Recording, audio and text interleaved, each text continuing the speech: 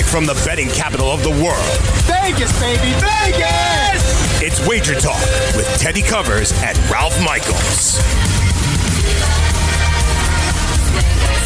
And welcome to Wager Talk on the Sports Grid TV network. Welcome Zumo viewers on channel 719. Welcome to all of you listening in podcast form on all the podcast outlets that we have.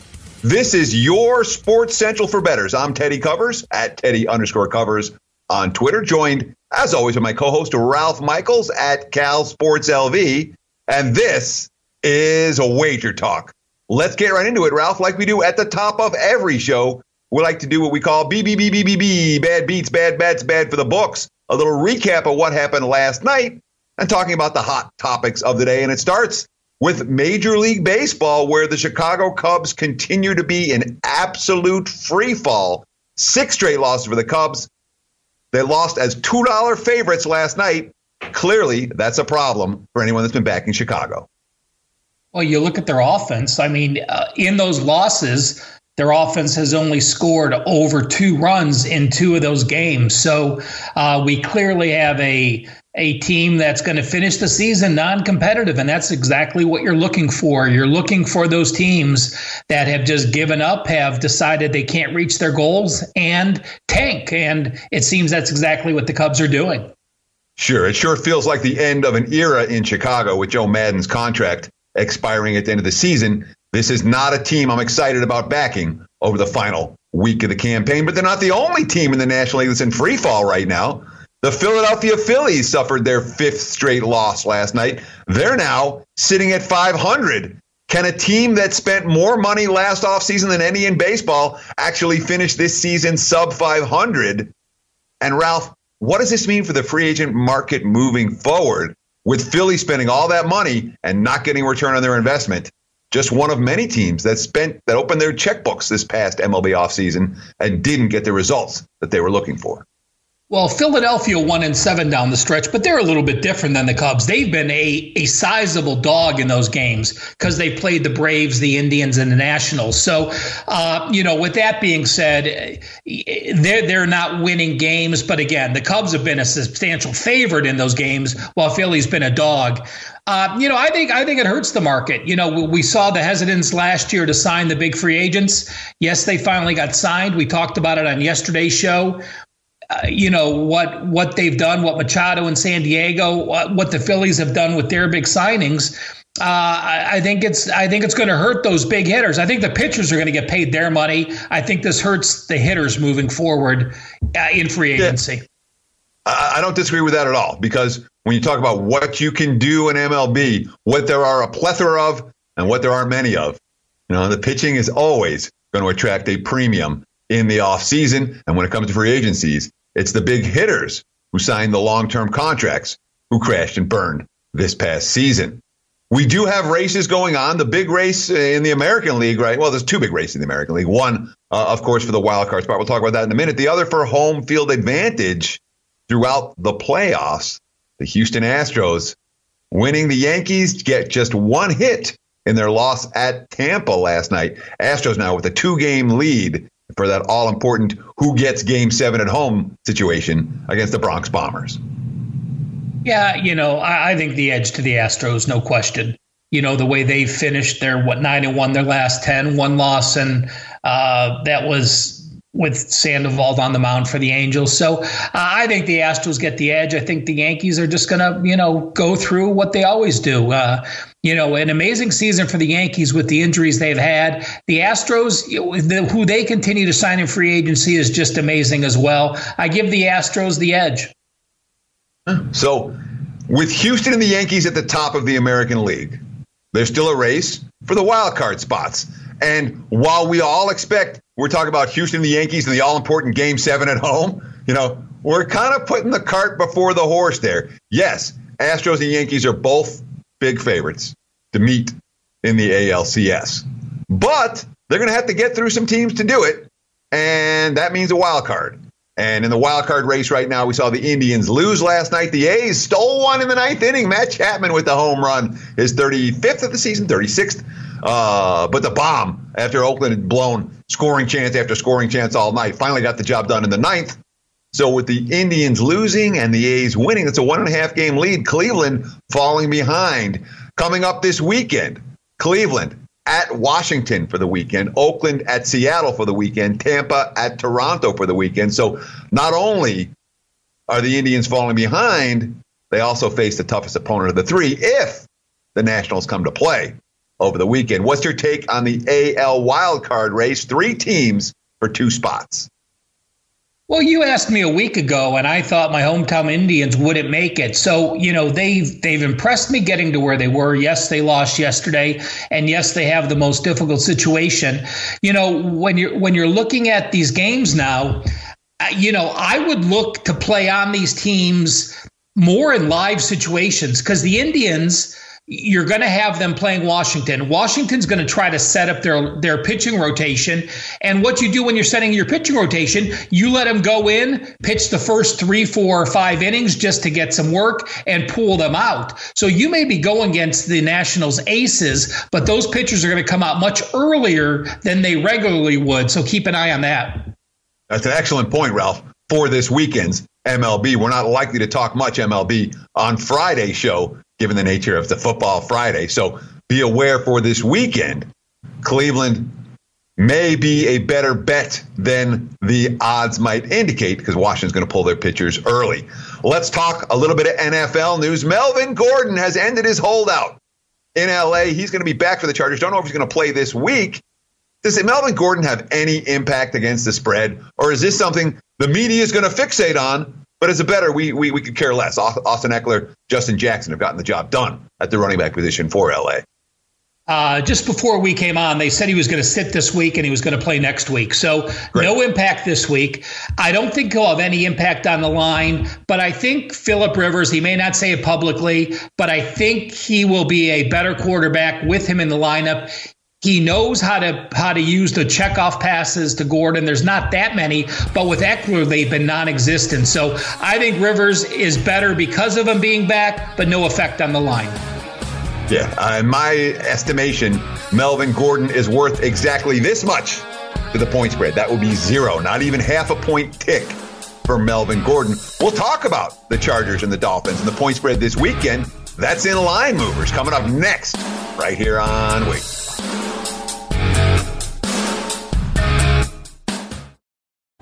Hey, thanks for downloading this podcast. If you want to listen live, be sure to download the iHeartRadio app and search for Fantasy Sports Radio Network. Thanks for listening and enjoy the show. Get the cool new Wager Talk cup. I love it. Good stuff. Ralph's got one too. Maybe once in a while we'll actually drink them on air. But for now, we got to go into Line Movers because our audience expects us to do that right here in the show. We do it every day. Talk about where the markets are moving. Most importantly, why the markets are moving. The goal. You're interested in the game. You want to get down now? You want to wait? Getting the best of the number makes all the difference. That's the biggest difference between pros and Joes. So this Line Movers segment, one you might want to pay attention to over the next few minutes. Let's get right into it, Ralph. Redskins money. Giants were sitting at 3 everywhere. Those 3s are now gone. Washington down to 2.5 against the New York Football Giants. Is this a Saquon Barkley situation where Barkley, we knew he wasn't going to play and the line came out 3 anyway? Are the markets betting news that was already in the number, or is this just the Giants defense is so bad we can't lay points with this team?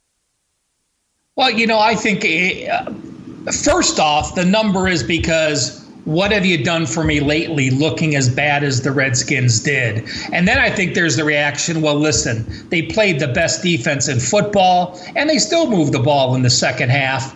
And you and I have talked about this numerous times. There's 2 running backs that can move the line, Ezekiel Elliott, Saquon Barkley. I think the line's still too high for the Giants. I expect this line to jump down now. So if you like the Redskins, grab any 3s that are left now. I don't think they'll be there this weekend. Yeah, there aren't really any 3s right now. Of course, Case Keenum is his status still very much in doubt for this weekend. He was seen in a walking boot yesterday, which is not necessarily a great sign for playing on Sunday. And yet the money has come for the Skins even with Keenum hurt. It's interesting what the wise guys are saying here. They're saying doesn't matter. Even if it's Dwayne Haskins at QB for the Redskins, The Giants do not deserve to be 3-point favorites against anybody. Of course, Giants haven't won a game by 3 points or more since last season. We've seen a market move towards the Miami Dolphins. And last week, I found my buy price on Miami. It was plus 23. That was the number that I said, yes, I will take money out of my wallet and go to the betting window and bet on Miami. I learned my lesson. The markets haven't. We're seeing Dolphins money. And some of this, it can only be anti-Chargers money, can it? Or is there something here that someone sees in Miami? I understand they moved the football up and down the field in the first half last week. I also understand their opponent had absolutely no interest in stopping them. It's not like Dallas brought their A game. The Chargers coming off back-to-back losses. They bring their A game here, money for Miami. Well, the Chargers are accustomed to this. Each of the last 5 years, they've started off 1-2 or 0-3. So this is no surprise to Phillip Rivers. But yeah, there's some urgency for the Chargers for sure. But, I think this is just anti-Charger money. We know so much is made about West Coast teams going to the East Coast with the early start times. But against the spread, that has improved one iota that there's anything to that. But again, we know even with the Sharps, they talk about those West Coast teams coming east. I just think this is a play against the Chargers, and there's no way Miami can keep failing to cover as bad as they are, can they? Oh, yeah, they can. Miami's been outgained by 3.5 yards per snap. All right. Again, I've been in Vegas since 1998. Miami's stats through 3 games are the worst stats I've ever seen from any NFL team in three games into a season. And I have Miami power rated as the single worst NFL team, worst than the 0-16 Browns, worst than the 0-16 Lions at any point during those seasons. Miami's power rating now for me lower than my lowest Browns or my lowest Lions. Yes, I went back and looked. You know me, Ralph. I'm like you. I keep a whole lot of records and spreadsheets on my computer. Let's shift focus to college and talk about some of the big line movers in college football. We've seen the Ramblin' Wreck from Georgia Tech taking money against Temple. Are the markets looking at Temple as being, they're okay, but they shouldn't be laying more than a touchdown to an ACC squad? Or are the markets saying, hey, watch out, Georgia Tech is going to get better as this season progresses? They've underachieved, but they're primed for improvement. What's your take on the line move in Temple, Georgia Tech? Well, I think it coincides. There was an article I read, out of Atlanta and interviewing Jeff Collins. Of course, Jeff Collins was the Temple head coach last year, so he knows the personnel well. But I think there's too much to be said of that. I think the Temple players are upset he left. You're not really upset if a coach moves on, but he talked about building that program and wanting to make Temple something special. So, I just think it is an overreaction. We saw. People think that if you lose to a team like Citadel, it's surprising to me that this is the point where they're going to try to back Georgia Tech off that Citadel loss when you only beat UCF by 4. This is another line move I don't agree with, but I think a lot of the line move was because of an article Collins put about knowing the personnel very well at Temple. Of course, he knows the personnel. That being said, there might be a little bit of extra motivation for those Temple kids this week against a coach who promised them all kinds of things and then abandoned them on the next plane out of town. Stanford taking money. This is one we talked early in the week. We said Stanford's got, look at the line. Stanford's 3. They can't be 3. And they're not anymore. Stanford up to 4 in many places. And some leading indicator books saying this line could go higher. Cardinal taking money in Corvallis despite, you haven't seen a whole lot of college football teams look worse than Stanford the last 3 weeks. They've been slapped around, and slapped around again. 3 consecutive double-digit losses, but a series history that says the Cardinals are supposed to go up to Corvallis and win the game comfortably. Well, let's put it in perspective for Stanford. Yes, you've had 3 double-digit losses, but you were also at USC. You back-to-back road games going to UCF, and then you're home to the most talented team in the Pac-12, Oregon. So very few teams have played schedules as difficult as Stanford over their past 3 games. This, to me, is just we have a team in Stanford that historically has 9 or 10 or more wins. We have a coach in David Shaw that has never had a 1-4 record. I think this is sort of the due system for Stanford, with people thinking, well, there's no way now that they're finally taking a step down in class that they can lose 4 in a row. I'm not so sure about the handicap. I had Stanford way lower than most at the start of the year.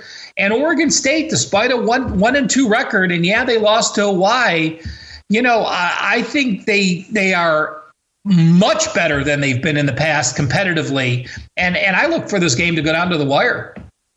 Yeah, so, the one thing the series history here is really one-sided. Stanford has dominated Oregon State.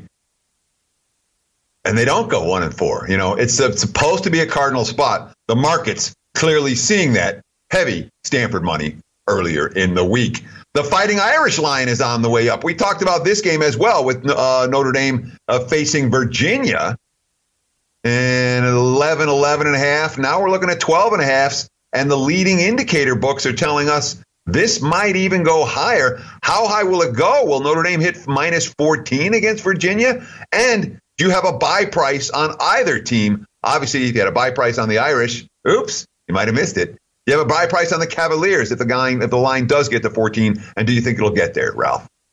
I don't. I might be interested in Virginia at 14. And, Notre Dame can go one of two ways this weekend. They can say, hey, our bubble burst. We're out of the national championship. We lost a game. We knew we had to go undefeated to become one of the 4 playoff teams. Or if Brian Kelly and he and the players have said the right thing, listen, we took on one of the top 3 teams in college football. We went on the road. We played a Saturday night national TV game in front of the largest crowd in Atlanta history for football. We can run the season out and run the table. I think Ian Book is actually the better quarterback than Bryce Perkins, although I love Bryce Perkins. I love mobile quarterbacks. And if Virginia gets down early, Virginia's goals now, they're 2-0 in the ACC. They've got a road game against Miami at Deck. They can lose this game and still have one loss, play Clemson in the ACC championship. And if they win that, their name's going to be bantered around for one of the playoff spots. So, this is a game where if Virginia gets down early or if something happens fluky, I think the Irish can extend the lead and pull away with this point spread. The markets seem to think that too, because it's been nothing but Notre Dame money, even off that tough loss. And the bubble burst theory in college football works great late in the season when a team's had a lot of time to think about what they would do if they reach the playoffs. Doesn't work as well in September. We'll be right back here on Wait. Hey, thanks for downloading this podcast. If you want to listen live, be sure to download the iHeartRadio app and search for Fantasy Sports Radio Network. Thanks for listening and enjoy the show. Do you want 2 risk-free wagers up to $1,000? Go to pointsbet.com/grid and open up a PointsBet sports wagering account. Enter the promo code GRID and you'll get 2 risk-free wagers up to $1,000. In addition to traditional betting, PointsBet also offers its own betting concept where customers are rewarded by how much they win, by how much they win their bet. For example, if you're playing tonight's NFL game and you bet the Packers -4.5, they beat the Eagles by 7 points, you'll receive 7 times your stake. That's pointsbet.com/grid. Enter promo code GRID and get your 2 risk-free bets up to $1,000 a day.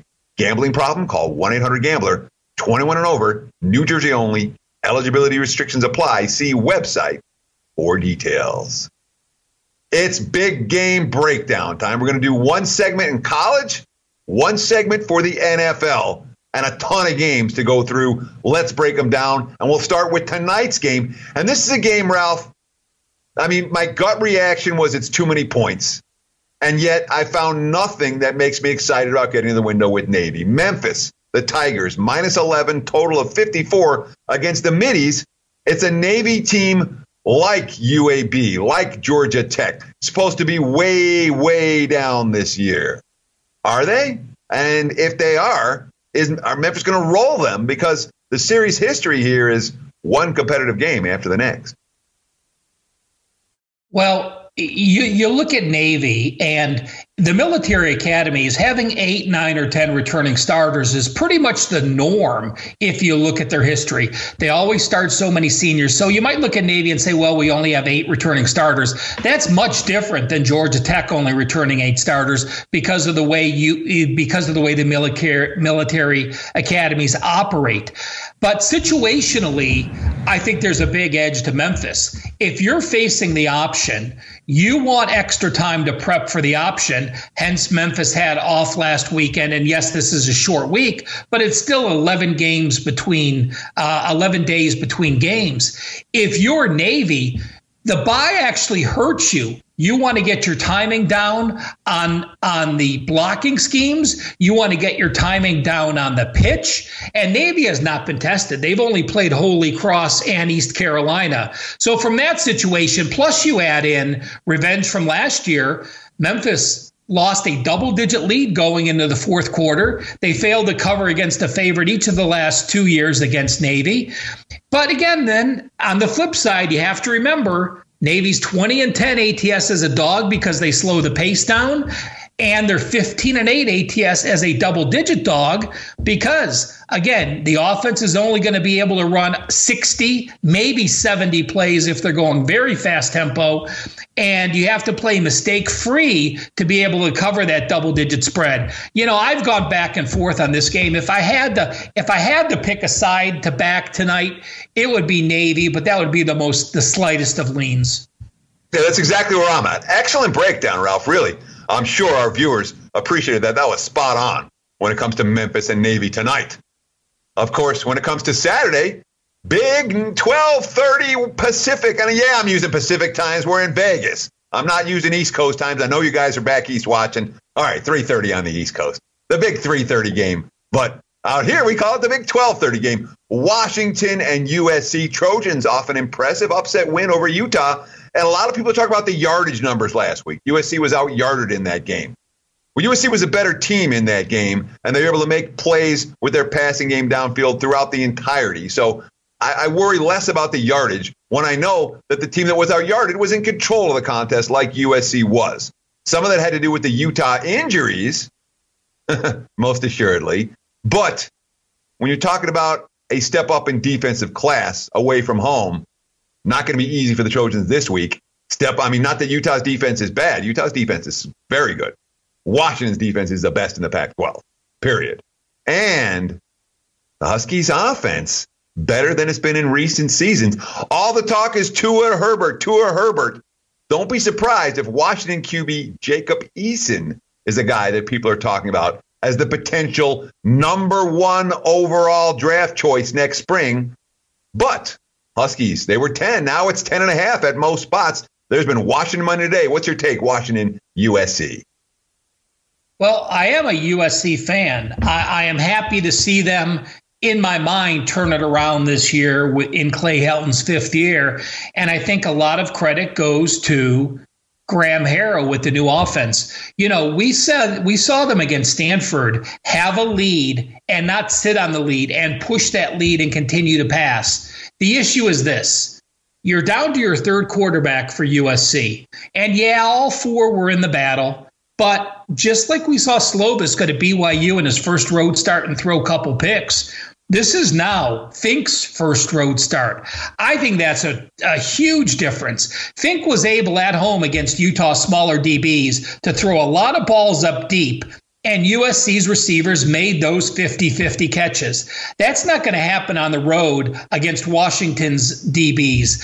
I think Washington's in a position here that they're going to be able to move the ball. I think Washington's defense will be able to get enough pressure on Fink and the USC O-line, and young quarterbacks are going to learn pretty quick. Playing at home against Utah is one thing. Playing on the road against Washington's another. Yeah, we'll talk a little bit more about the Washington Huskies to close out the show today. We're talking about long shots in the future book. But we're not talking about long shots in the future book right now. We're talking about Iowa State and Baylor. The Cyclones on the road laying points to a Baylor team that we haven't really seen a whole lot from Baylor in the Matt Rhule era. We've been waiting and waiting and waiting. Is this the time that Baylor starts to show us hey, pay attention to us. Or is Iowa State the clear choice here as road chalk? -3, total of 55.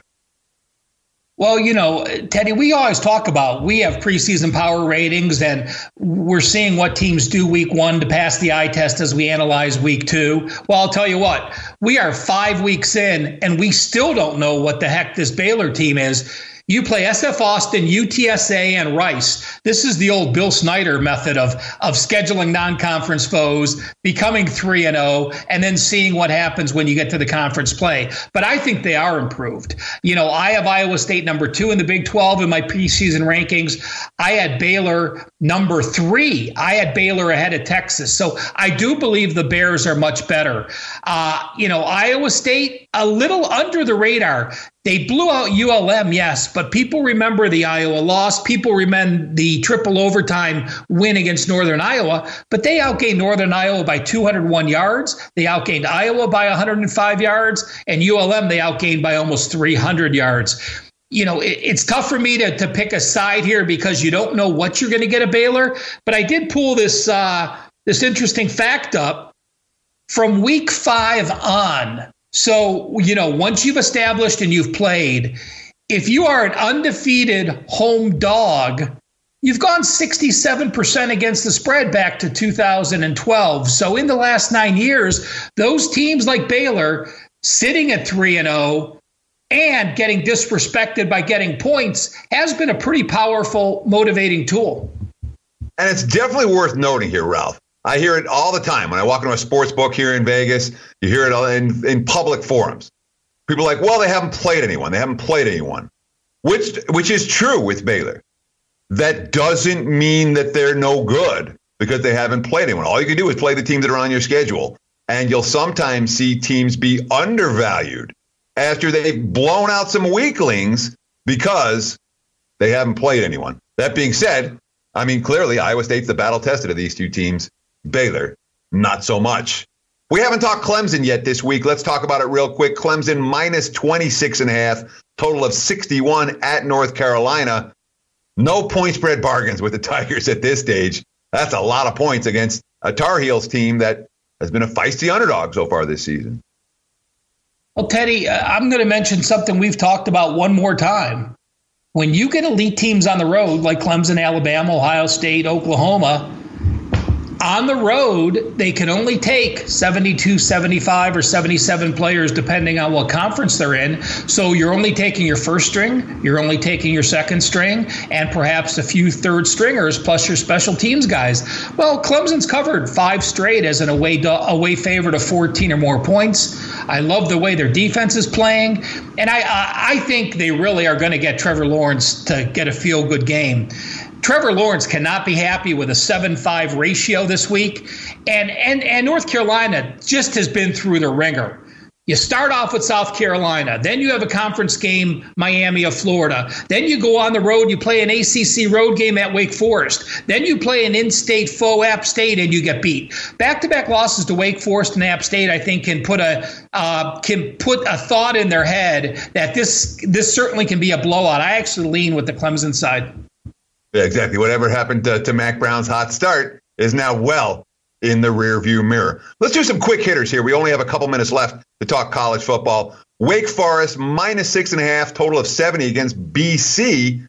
The Eagles defense has been awful so far this season. I would think Wake will be able to chuck the football all over the field in this game. Can they get stops in order to cover this spread? Or will they not get stops and it'll fly over the total? Well, my power rating is basically pick 'em. So my power rating has me leaning with this BC side. Wake Forest has impressed me. I love it. I think this will be a higher scoring game. SMU -7.5, total of 63 at South Florida. We're talking about a Mustangs team coming off a very big win over an in-state rival, beating TCU last week. Now they got to lay more than a TD on the road at USF. Then again, USF, sometimes it's easy to beat USF these days. That is not a bet on school, in my opinion. 30 seconds, Ralph. This is one of the worst scheduling spots this entire schedule. Don't discount SMU's win over TCU. It was historic for that program. I don't think they could play to that level again this week. I like them to win the game, but not to cover. When we come back here on Wager Talk, NFL Big Game Breakdown. Stay tuned. Don't miss it. Don't change that dial.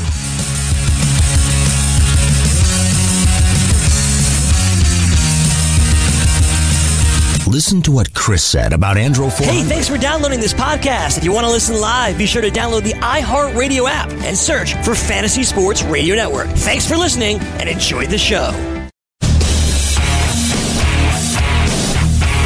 Teddy Covers and Ralph Michaels bringing you the world of sports and sports betting in 1 hour right here on Wager Talk.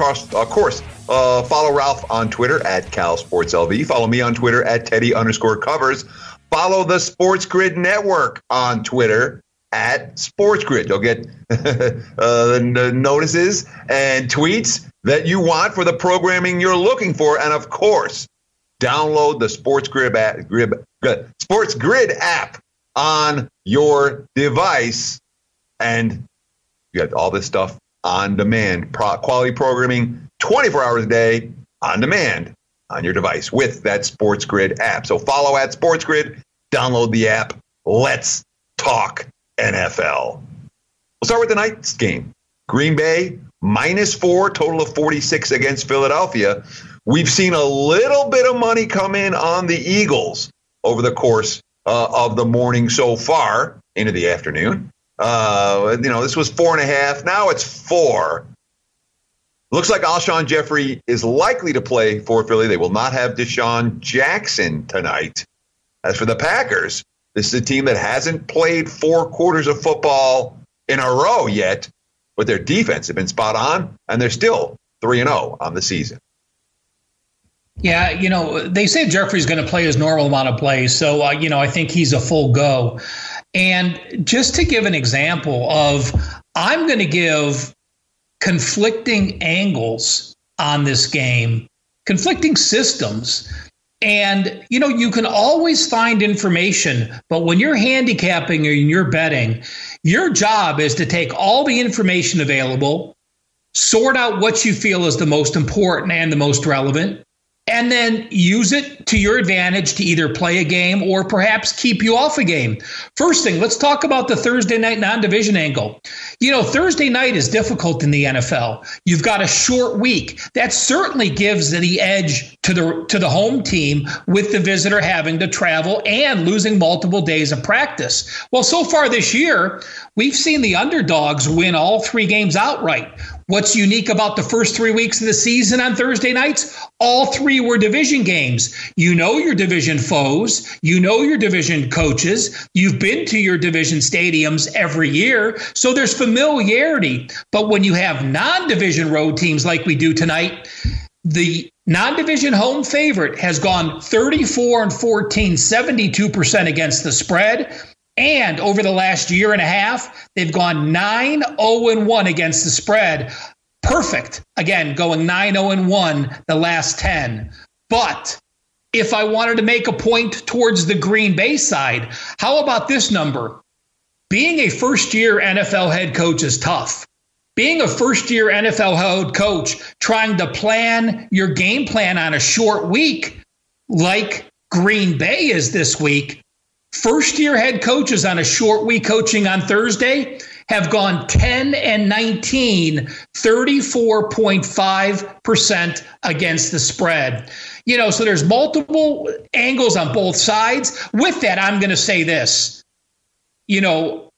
Rodgers is like a coach. So being a first-year head coach in Green Bay with the offense and having Rodgers a quarterback isn't like being a first-year head coach for the Cleveland Browns where you're learning, all the personnel and putting in all new schemes. So, in this case, I do like Green Bay tonight, but just hopefully you guys learn to pick and choose what's important, what's relevant, and make the right decision moving forward. Teddy, any comments on this game? Your thought? Yeah, see, I mean, in my mind, the 2 angles, which of the one is more meaningful, I will absolutely go with the rookie head coach doesn't get the job done on Thursday night. There's there's a little bit of randomness in all of this. But if you're going to say, well, the non-division games, there's a clear edge for the favorite and for the home team, you make a case that. But you say the rookie head coach is clearly struggling, and you say, I can make a case and I can prove it. So in my mind, that's of the 2 angles, that's the one that stands out to me as being the most pertinent. If I'm playing tonight, I ain't laying. It's dog or pass for this bettor.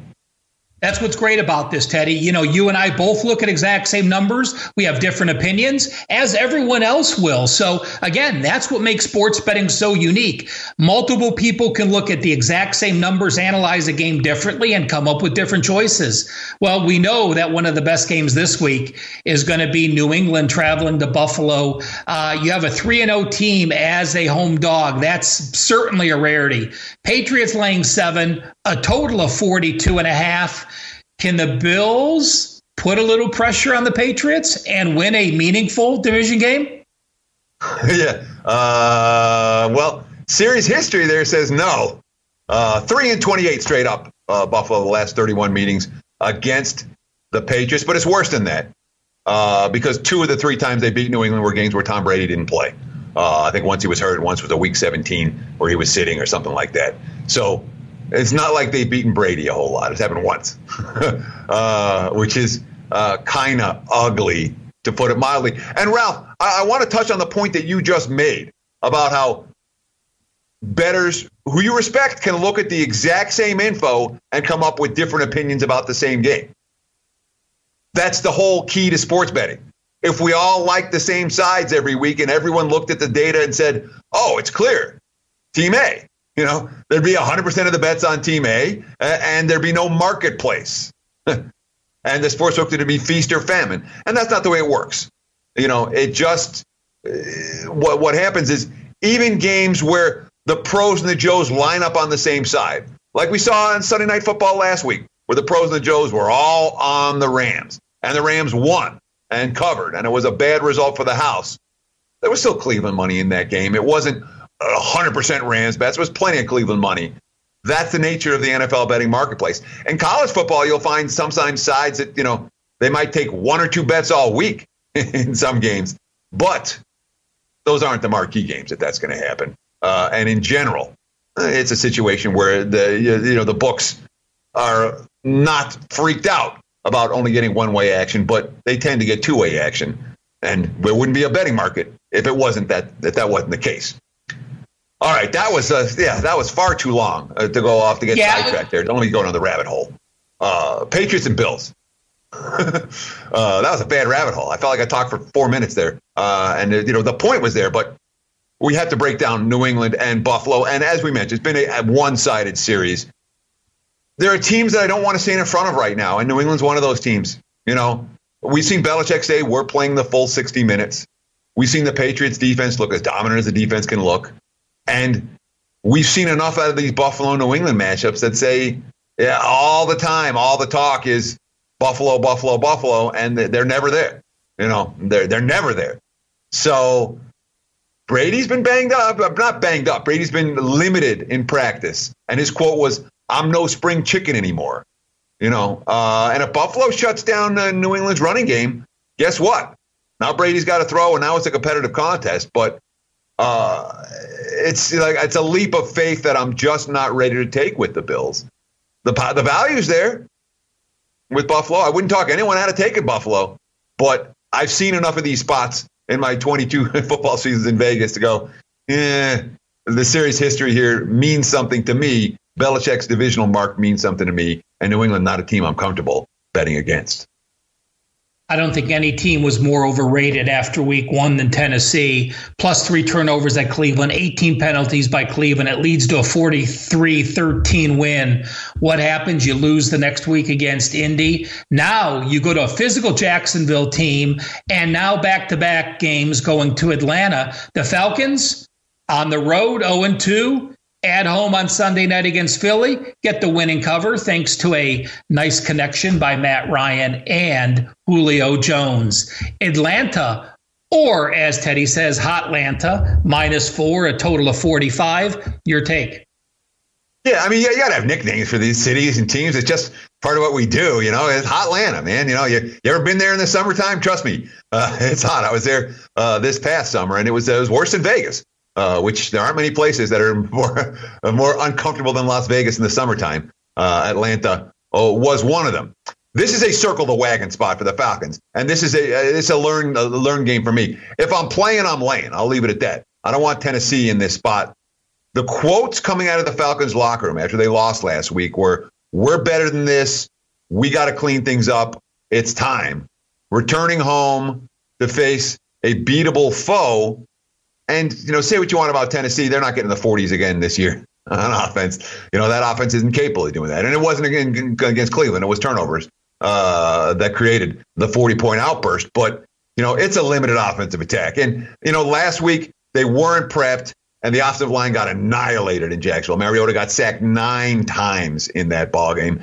And, you could have given Tennessee 5 more drives at the end of the game. They still weren't going to march down the field and put it in the end zone. That concerns me here in a spot for Atlanta. They were not happy after last week's loss. And the quotes coming out of that locker room were hungry, and we're going to get it right this week. Falcons are passed for me. Tampa Bay, Bruce Arians, the quarterback whisperers, first year with Jameis Winston. 10 sacks for Jameis so far. Again, the heartbreaking loss against the Giants. We look at the Rams, and the Rams may only have 8 sacks, but we all saw the pressure they put on Baker Mayfield the last week. Can Jameis withstand that pressure? And what's your take on the LA Rams minus 9.5 with a total of 49.5? This is not a Rams spot, I'll tell you that much. I mean, you talked about some of the bad spots in college football, like SMU laying 7.5 at USF this weekend. This is a rough spot.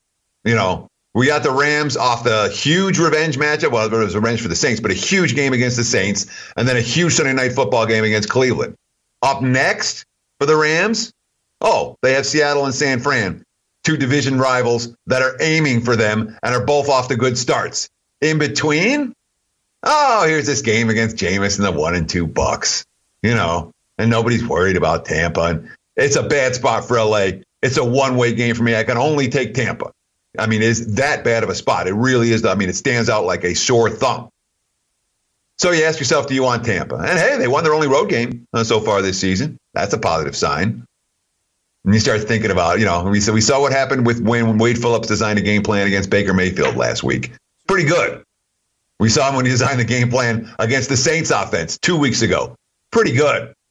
Wade Phillips designing a defense against Jameis Winston, a quarterback who makes mistakes, who throws picks, who has had more than his share of problems against quality opponents. It's a concern here. It's Tampa or pass, which is probably going to be a pass for me. Russell Wilson throwing for 406 yards. What's this NFL coming to? Last week in the loss to New Orleans, they got behind an early special teams touchdown. And, you look at the box score and you say Seattle had a 250-yard edge, but New Orleans was in control of the game most of that time. Seattle is 14-5 against the spread off a home loss. They're going to face the Arizona Cardinals, who through 3 games are getting outgained by 115 yards per game. The Seahawks laying 5, a total of 48. Yeah, I mean, Seattle's off kind of a fluky loss. It was a game where everything that could go wrong did go wrong. Special teams miscues, defensive miscues, offensive miscues. It wasn't a sharp game. Pete Carroll was not happy afterwards. And again, just like Atlanta, the quotes coming out of that Seahawks locker room were, maybe you want to bet on this team this week. Certainly positive quotes from the Seahawks. And the matchup looks pretty good for Seattle here. Arizona, I think we know what Arizona is. And Carolina showed it last week. The Lions showed it for 3 quarters week 1. Not going to be an easy game for the Cardinals. Although I'll tell you this, every sports book in Las Vegas will be rooting for the Arizona Cardinals money. Nothing but Seattle money so far this week. When we come back, Future Book. Yeah, we talked about it yesterday. Today, college football. Long shot. Stay tuned right here on Week.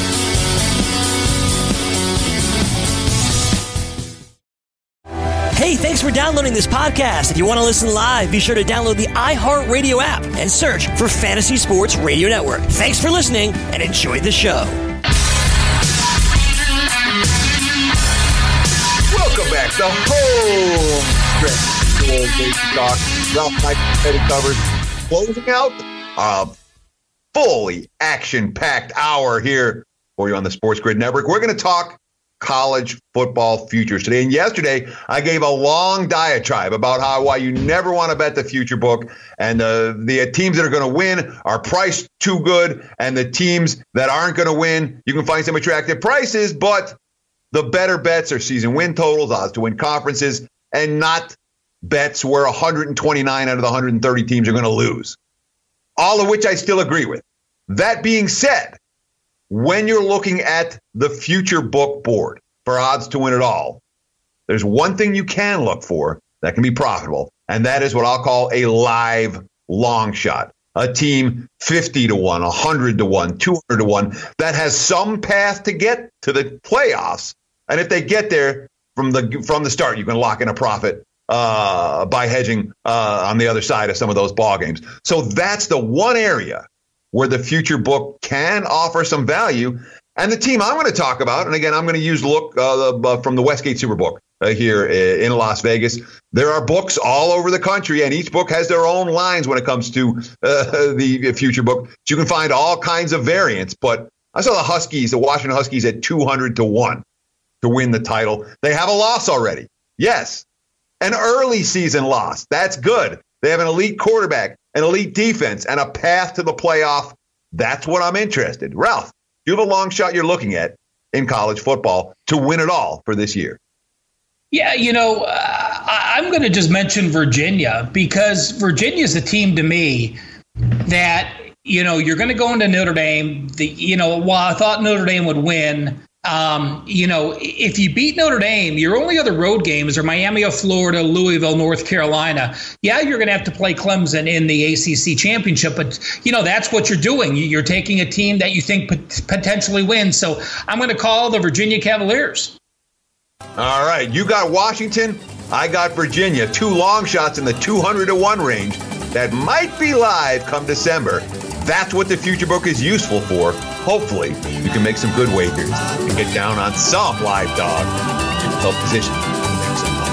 Thank you so much for spending time out of your busy day with Ralph and I. We'll do it again tomorrow right here on the Sports Grid Network Wager Talk. Yeah, 23 hours. Don't touch that dial.